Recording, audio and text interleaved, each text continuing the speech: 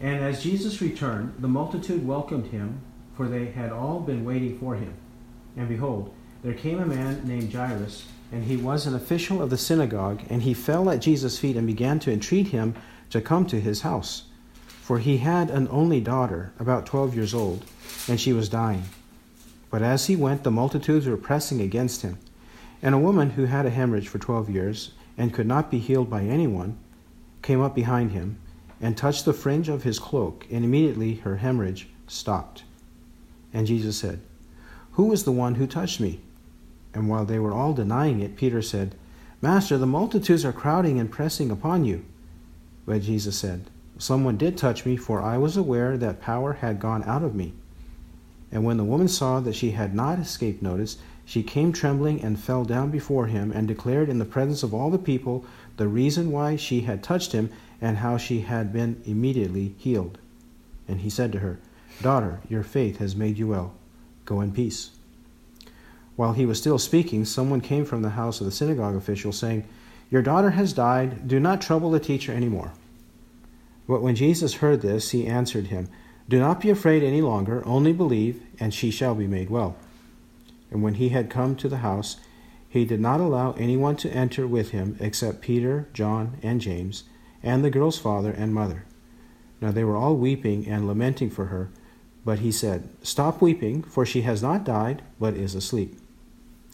And they began laughing at him, knowing that she had died. He, however, took her by the hand and called, saying, "Child, arise." And her spirit returned, and she rose up immediately, and he gave orders for something to be given her to eat. And her parents were amazed, but he instructed them to tell no one what had happened.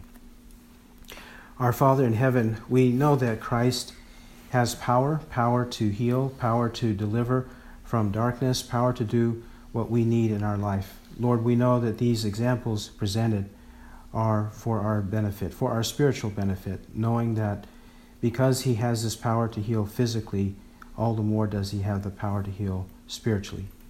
We pray, Lord, that you'll show us your word, show us the power of Christ, the character of Christ, and his ministry to us, and show us the various implications and truths of this passage. In Jesus' name, amen.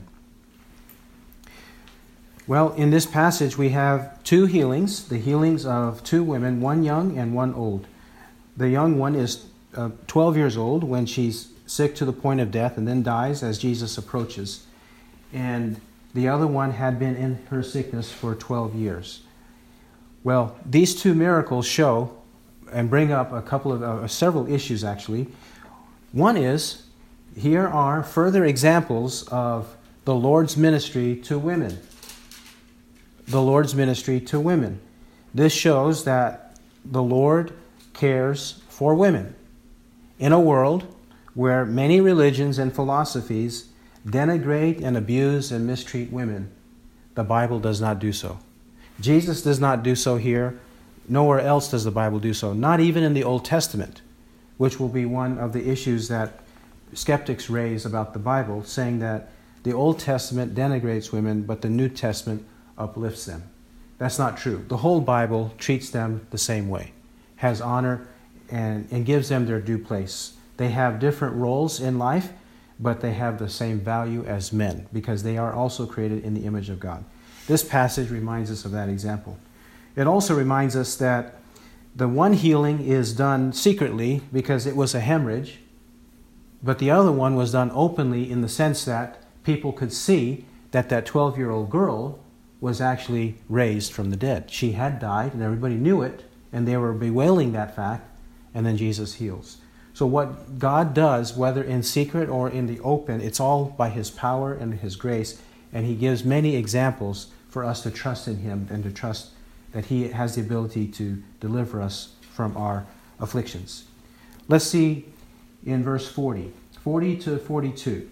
We are introduced to this young girl.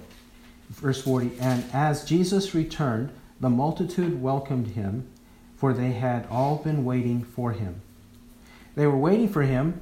He had gone away from their place. He returns, and why are they waiting for him? Why is it that the multitudes are waiting for him? If we read carefully, Matthew, Mark, Luke, and John, the multitudes are typically waiting for Jesus or surrounding him, following him, because they love spectacles. They love to be dazzled by his miracles. That's why they come. They want to benefit from those miracles, and they also want to see them and experience them in the lives of other people to see the miraculous power that Christ has.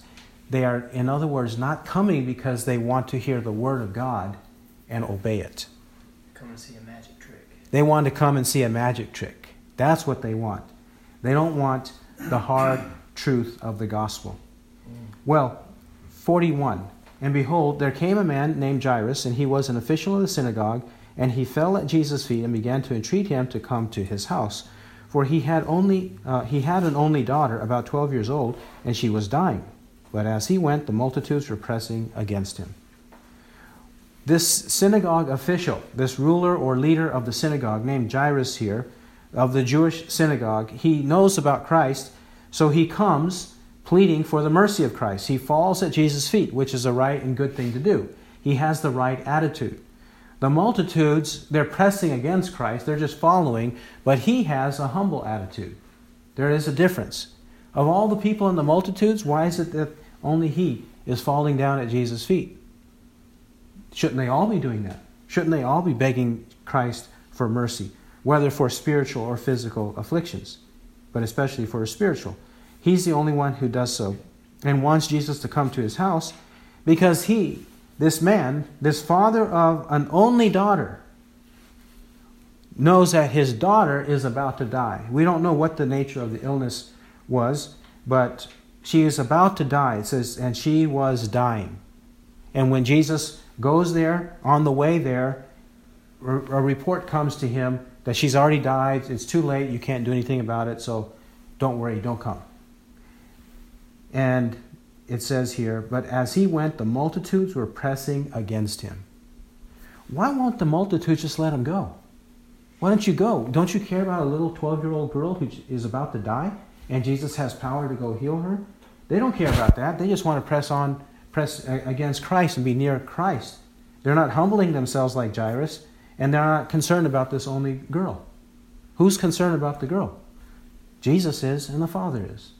And presumably the mother too, as we know later from the passage that she's also there. 43. Now, while he's on the way to Jairus' house where the girl is about to die, in the multitudes, one other woman approaches. And a woman who had a hemorrhage for 12 years, verse 43, and could not be healed by anyone, came up behind him. She had this hemorrhage for 12 years. This flow of blood, it would not stop. This would have been miserable for 12 years to suffer this affliction. It doesn't specify exactly what kind of hemorrhage it was, but can you imagine this sickness, this illness for 12 years, and it says, and could not be healed by anyone. No physicians, no one could help her. This is not necessarily a knock against physicians and doctors. It's not necessarily that, though we do know that many of them are charlatans, just like in every profession. You have some charlatans and some who know what they're doing. They have skill and knowledge and handle their profession properly. That's not necessarily what's happening here. I think what's happening here is this note, and could not be healed by anyone, is serving here to show the heightened desperation that she had. That she had heightened desperation to be healed and no one could help her. And also to show the power of God. What's impossible with men is possible with God. Luke 18:27, Jesus says these words. What's impossible with men is possible with God. That's why we're told that she could not be healed by anyone, because Jesus will, and then we will know God is able to do so. And as well, to show that the Bible is not against the use of physicians normally and daily, Colossians 4:14 calls Luke, the author of this book and the book of Acts, Paul calls him in Colossians 4:14, Luke, the beloved physician. The beloved physician. He himself was a medical doctor. And in 1 Timothy 5:23, it says, no longer drink water exclusively for your frequent stomach ailments, but take a little wine. But take a little wine. Instead of drinking only water for Timothy, drink some wine for your frequent ailments to heal your malady. That's the advice Paul gives, which is a medicinal remedy. Next, it says in 44, she came up behind him and touched the fringe of his cloak, and immediately her hemorrhage stopped. And Jesus said, "Who is the one who touched me?" And while they were all denying it, Peter said, "Master, the multitudes are crowding and pressing upon you." Here she touches his cloak, the fringe of it, which would likely have been at the bottom of it, because in Numbers 15 it says that the people were supposed to wear a cloak or a garment that had tassels on it and touch the fringe of it, and that was a reminder of the great commandments of God, for them to obey the commandments of God. It was just a visible reminder to do so. And Jesus, presumably, he was wearing such a garment, and she just wanted to touch it because she had faith, and she believed somehow, perhaps by the Holy Spirit, that she just needed to touch him and she would be fine. It doesn't say anywhere, there's no command or practice to do these things, but it must have been something revealed to her, or that she just was so desperate she just wanted to touch him, and praying that God would just heal her if she was able to touch him. And 45, Jesus is asking, "Who touched me?" He's not asking because he doesn't know. He's asking so that the woman can reveal herself and that it can become public knowledge that she has been healed. Because that was a secret healing. The multitudes are all touching him in some way, one way or another, but she touched him in a special way, and Jesus knew that, in faith and especially, and there was power that went out of him, as it says in verse 46, "For I was aware that power had gone out of me." He wants the people to see that this woman was ill and now she's healed. So he wants her to speak up. And Peter says, "Master, the multitudes are crowding and pressing upon you." That's not the issue. The issue wasn't whether a lot of people were touching him, but who was the one touching him in a special way in faith. So, verse 47, "And when the woman saw that she had not escaped notice, she came trembling and fell down before him and declared in the presence of all the people the reason why she had touched him and how she had been immediately healed." You see, perhaps it was a hemorrhage in her private parts, and so she didn't want to openly talk about it, openly say something like that. So she didn't want to make it a scene. Of course, if people are embarrassed to talk about those things, men or women, they would be afraid to talk about those things publicly, so she didn't say it. But now that Jesus is calling attention to her, she comes trembling and falling down before him and declared in the presence of all the people the reason why she had touched him and how she had been immediately healed.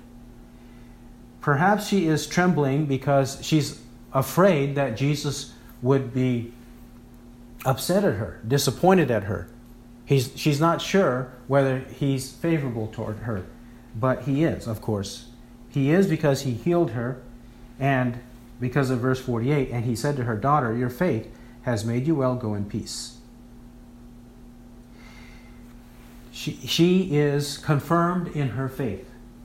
He calls her a daughter, and elsewhere Jesus has explained that she is a daughter of Abraham, or a woman is a daughter of Abraham if she has faith in the gospel. So this is the kind of daughter she is. She's not just a regular daughter, anybody's daughter, but she's a daughter of faith. Your faith has made you well, go in peace. Giving her verbal confirmation that she had done the right thing, it was good that she believed, and manifesting to all the people. That's the more important one. Declaring in the presence of all the people. She declared what had happened, and he declares that what she has experienced was good and right in the sight of God. He confirms it so that nobody can dispute it. Nobody should dispute it. She can go away in peace. 49. While he was still speaking, someone came from the house of the synagogue official saying, "Your daughter has died. Do not trouble the teacher anymore." Now here we have a naysayer, of sorts. We have some critic of sorts, some unbeliever, because he says, your daughter has died, do not trouble the teacher anymore. Wait a minute, didn't Jesus heal others? At least one other before this incident? In Luke chapter 4? Didn't he heal someone and raise Luke 7:11 to 17? The widow's son at Nain,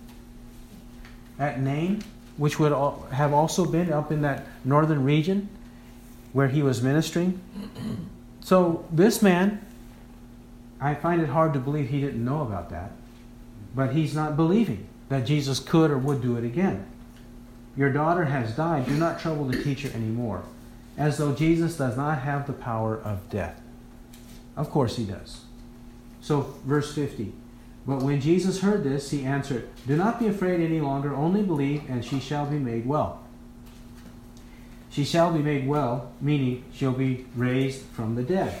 Don't be afraid. It requires faith. Remember, Romans 14:23 says, whatever is not from faith is sin. Whatever is not from faith is sin. So it requires faith for God to be pleased. And that's why he's repeating this truth. And without faith, it is impossible to please him. Hebrews 11:6. Without faith, it is impossible to please him. To truly please God, believe, and God will do according to his will, which is James 4:13 to 17. Say, if the Lord wills, and then we can pursue what we want to pursue. 51. And when he had come to the house, he did not allow anyone to enter with him except Peter, John, and James, and the girl's father and mother. Only these five. The parents, because they would have immediate concern, and they would also be able to testify as witnesses. There's two of them. By the mouth of 2 or 3 witnesses, every fact is to be confirmed. So the parents could be there to confirm, yes, our daughter was dead. This is our daughter. We know what happened to her. She died. And then they can report to the people in their community. And then the disciples, 3 of them, Jesus' favorite 3, Peter, James, and John. They are there. Peter, John, and James are present so that they can be a regular witness to the others. When they go from place to place, these 3, as it says, by the mouth of 2 or 3 witnesses, every fact is to be confirmed. 2 Corinthians 13:1. They will also be able to go wherever Jesus goes from then on, and even after Jesus' ascension, they can go and preach and teach that this miracle occurred and they saw it happen. No one can dispute it. 52. And now they were all weeping and lamenting for her, but he said, stop weeping, for she has not died, but is asleep. Normally, people weep, and that's not the problem here. The weeping and the lamenting is not the problem. Whether it's the family or the friends or even the professional mourners who guide the people in mourning, that's not the problem. The problem is that when Jesus says, stop weeping, for she has not died, but is asleep, he's calling on them to contemplate what he's saying and is about to do. After all, the Master's there. The Master who had healed many people before. The Master who had just healed this woman who had this sickness for 12 years. On the way there to the house. And he's the one who says she has not died but is asleep. Jesus meant this in terms of resurrection. He was about to raise her up from the dead. Correct? But this metaphor of being asleep is a common biblical metaphor. The Bible uses this, whether it's in this case a temporary death or it's death in the regular sense, but then in comparison to the day of resurrection, our temporary death now, and then on the day of resurrection, we will awake from the dead. That's what Daniel 12:2 says. And many of those who sleep in the dust of the ground, it says sleep in the dust of the ground will awake, these to everlasting life, but the others to disgrace and everlasting contempt. For there shall certainly be a resurrection of both the righteous and the wicked. Acts 24:15. resurrection of the righteous and the wicked. The Bible speaks of this death as sleep. Another example is John 11:11-14. Lazarus, Jesus said of Lazarus, "Don't worry, he's just asleep." And they also didn't understand what he said. Then he plainly told them, "He is dead. I know he is dead, but you'll see the glory of God." Okay? When Stephen died, Stephen in Acts 7:60, when he was stoned to death, it says that he fell asleep. They fell asleep, and then the disciples in Acts chapter 8 came and took his body and buried him. He fell asleep in that sense because he was going to die temporarily, because on the day of resurrection he will rise from the dead. So in that metaphorical and spiritual sense, the Bible says we are asleep. Two other passages for your reference. 1 Thessalonians 4:13-18. 1 Thessalonians 4:13-18, and 1 Corinthians 15:51-53. These passages speak of death as sleep. And both passages are contexts of resurrection. 1 Thessalonians 4 and 1 Corinthians 15 are contexts of resurrection. Well, these people don't understand. Verse 53 tells us, "And they began laughing at him, knowing that she had died." Think about it. Think about this obstinate, blind unbelief of the people. A woman was just healed who had a sickness for 12 years. Others had been healed. The demoniac and other people had been healed. A boy had been raised from the dead in Luke chapter 7. There are several miracles that have already occurred, and the report of his miracles spread throughout all the region. People kept on talking and talking about it. People knew, but notice here there is unbelief. They began laughing at him, knowing that she had died. This is the way unbelievers respond to the Word of God. The Word of God said, "Stop weeping, for she has not died, but is asleep," intimating that he's about to raise her up from the dead. But they don't believe. And people who don't believe, they laugh at believers. No matter how much they say they are tolerant of us, they are more gracious and loving than us, they show more mercy and kindness than us, it's not true. It's not true in the sight of God. In the sight of God, they are the people who laugh when they shouldn't be laughing. And they laugh at us, we who believe in the Bible. Verse 54. "He, however, took her by the hand and called, saying, 'Child, arise.'" That's all he had to say. He didn't even have to say that, but he said that for the purpose of the hearers to witness it, to hear it and witness it. He didn't even have to touch her, but he touched her as a token of compassion and concern for her. He touched her, took her by the hand, and called, saying, "Child, arise." And that's what happens. 55, "And her spirit returned, and she rose up immediately, and he gave orders for something to be given her to eat." Her spirit returned. The Bible speaks of us having a material nature, our bodies, and an immaterial nature, our spirits or souls. We are both physical and non-physical. In the sense that her spirit returned, when the body dies, the spirit departs. And the Bible uses that terminology, that the spirit departs. And in this case, because a miracle is occurring, the spirit returned to the body. James 2:26, "For just as the body without the spirit is dead, so faith without works is dead." So, just as the body without the spirit is dead. When the spirit leaves the body is dead. Rachel, it says of Rachel in Genesis 35:18, when she was dying, giving birth, it says her soul departed. Her soul departed when she was giving birth to Benjamin. Ecclesiastes 12:7, "Then the dust will return to the ground from which it was taken, and the spirit will return to God who gave it." The dust or the body goes to the ground, and then the spirit goes to be with God. Acts 7:59, Stephen said to Jesus, "Lord Jesus, receive my spirit," which means his spirit's departing from the earth and going to be with Christ, and his body is going to be buried by the disciples. Philippians 1:23, he says, Paul says that he has the desire to depart and be with Christ. We know he'll be buried, his body will be, but his spirit will depart and be with Christ. That's what's happening here too. We have these two basic and essential components to our nature, the physical and the non-physical, which is important today because many people deny the spiritual or the non-physical part and say we're just material objects, we're just flesh and bones with some animation. We have animation with flesh and bones, and that's all we are. That's not true. We have the spiritual or unseen nature as well. Then he orders for something to be given her to eat.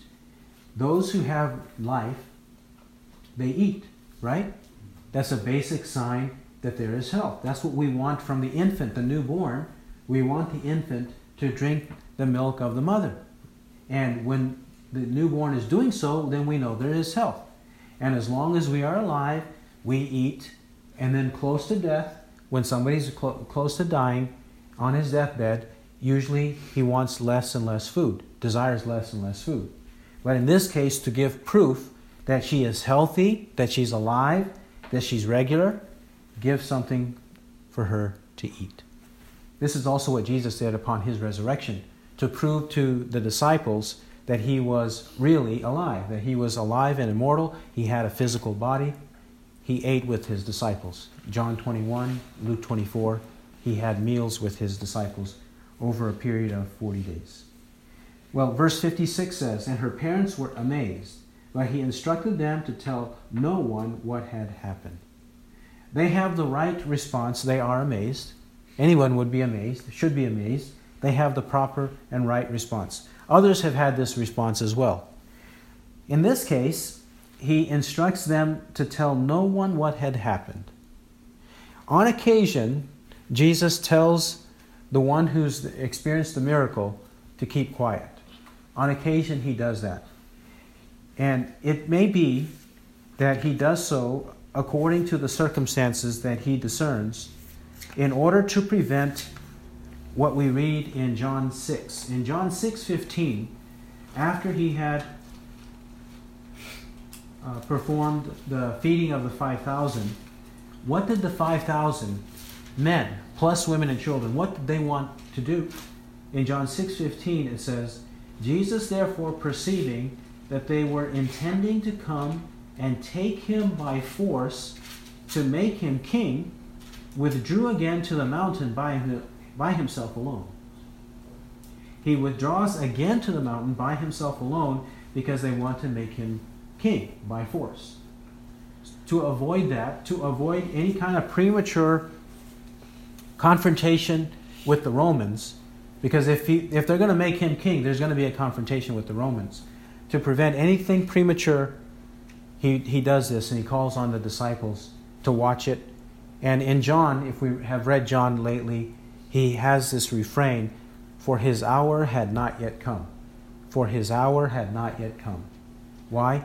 He was doing this or that, but this or the other thing, the consequence, the severe consequences of doing those things had not happened yet because it wasn't time. And then in John chapters 18 and 19, his hour comes, and he dies on the cross. This is probably what's happening here. Instructs them to tell no one what had happened. Of course, until it's time, and until a later time, when he's has died, has risen from the dead, and ascends to heaven. But meantime, let things happen as God has ordained them. He who has ears to hear, let him hear what the Spirit says. Amen. Father in heaven, we pray that you'll show us how we also need to have faith and not be concerned what the multitudes are saying and doing, even when they laugh and even when they have no concern for the things of God. May we bow down, may we entreat you, may we plead for you to intervene in our life and to help us in our time of need. We know, Lord, that you are merciful, you're gracious, you're kind and loving towards your own people. We pray that you'll answer our prayers, and may you answer them according to your will and for your kingdom and your glory. In Jesus' name, amen.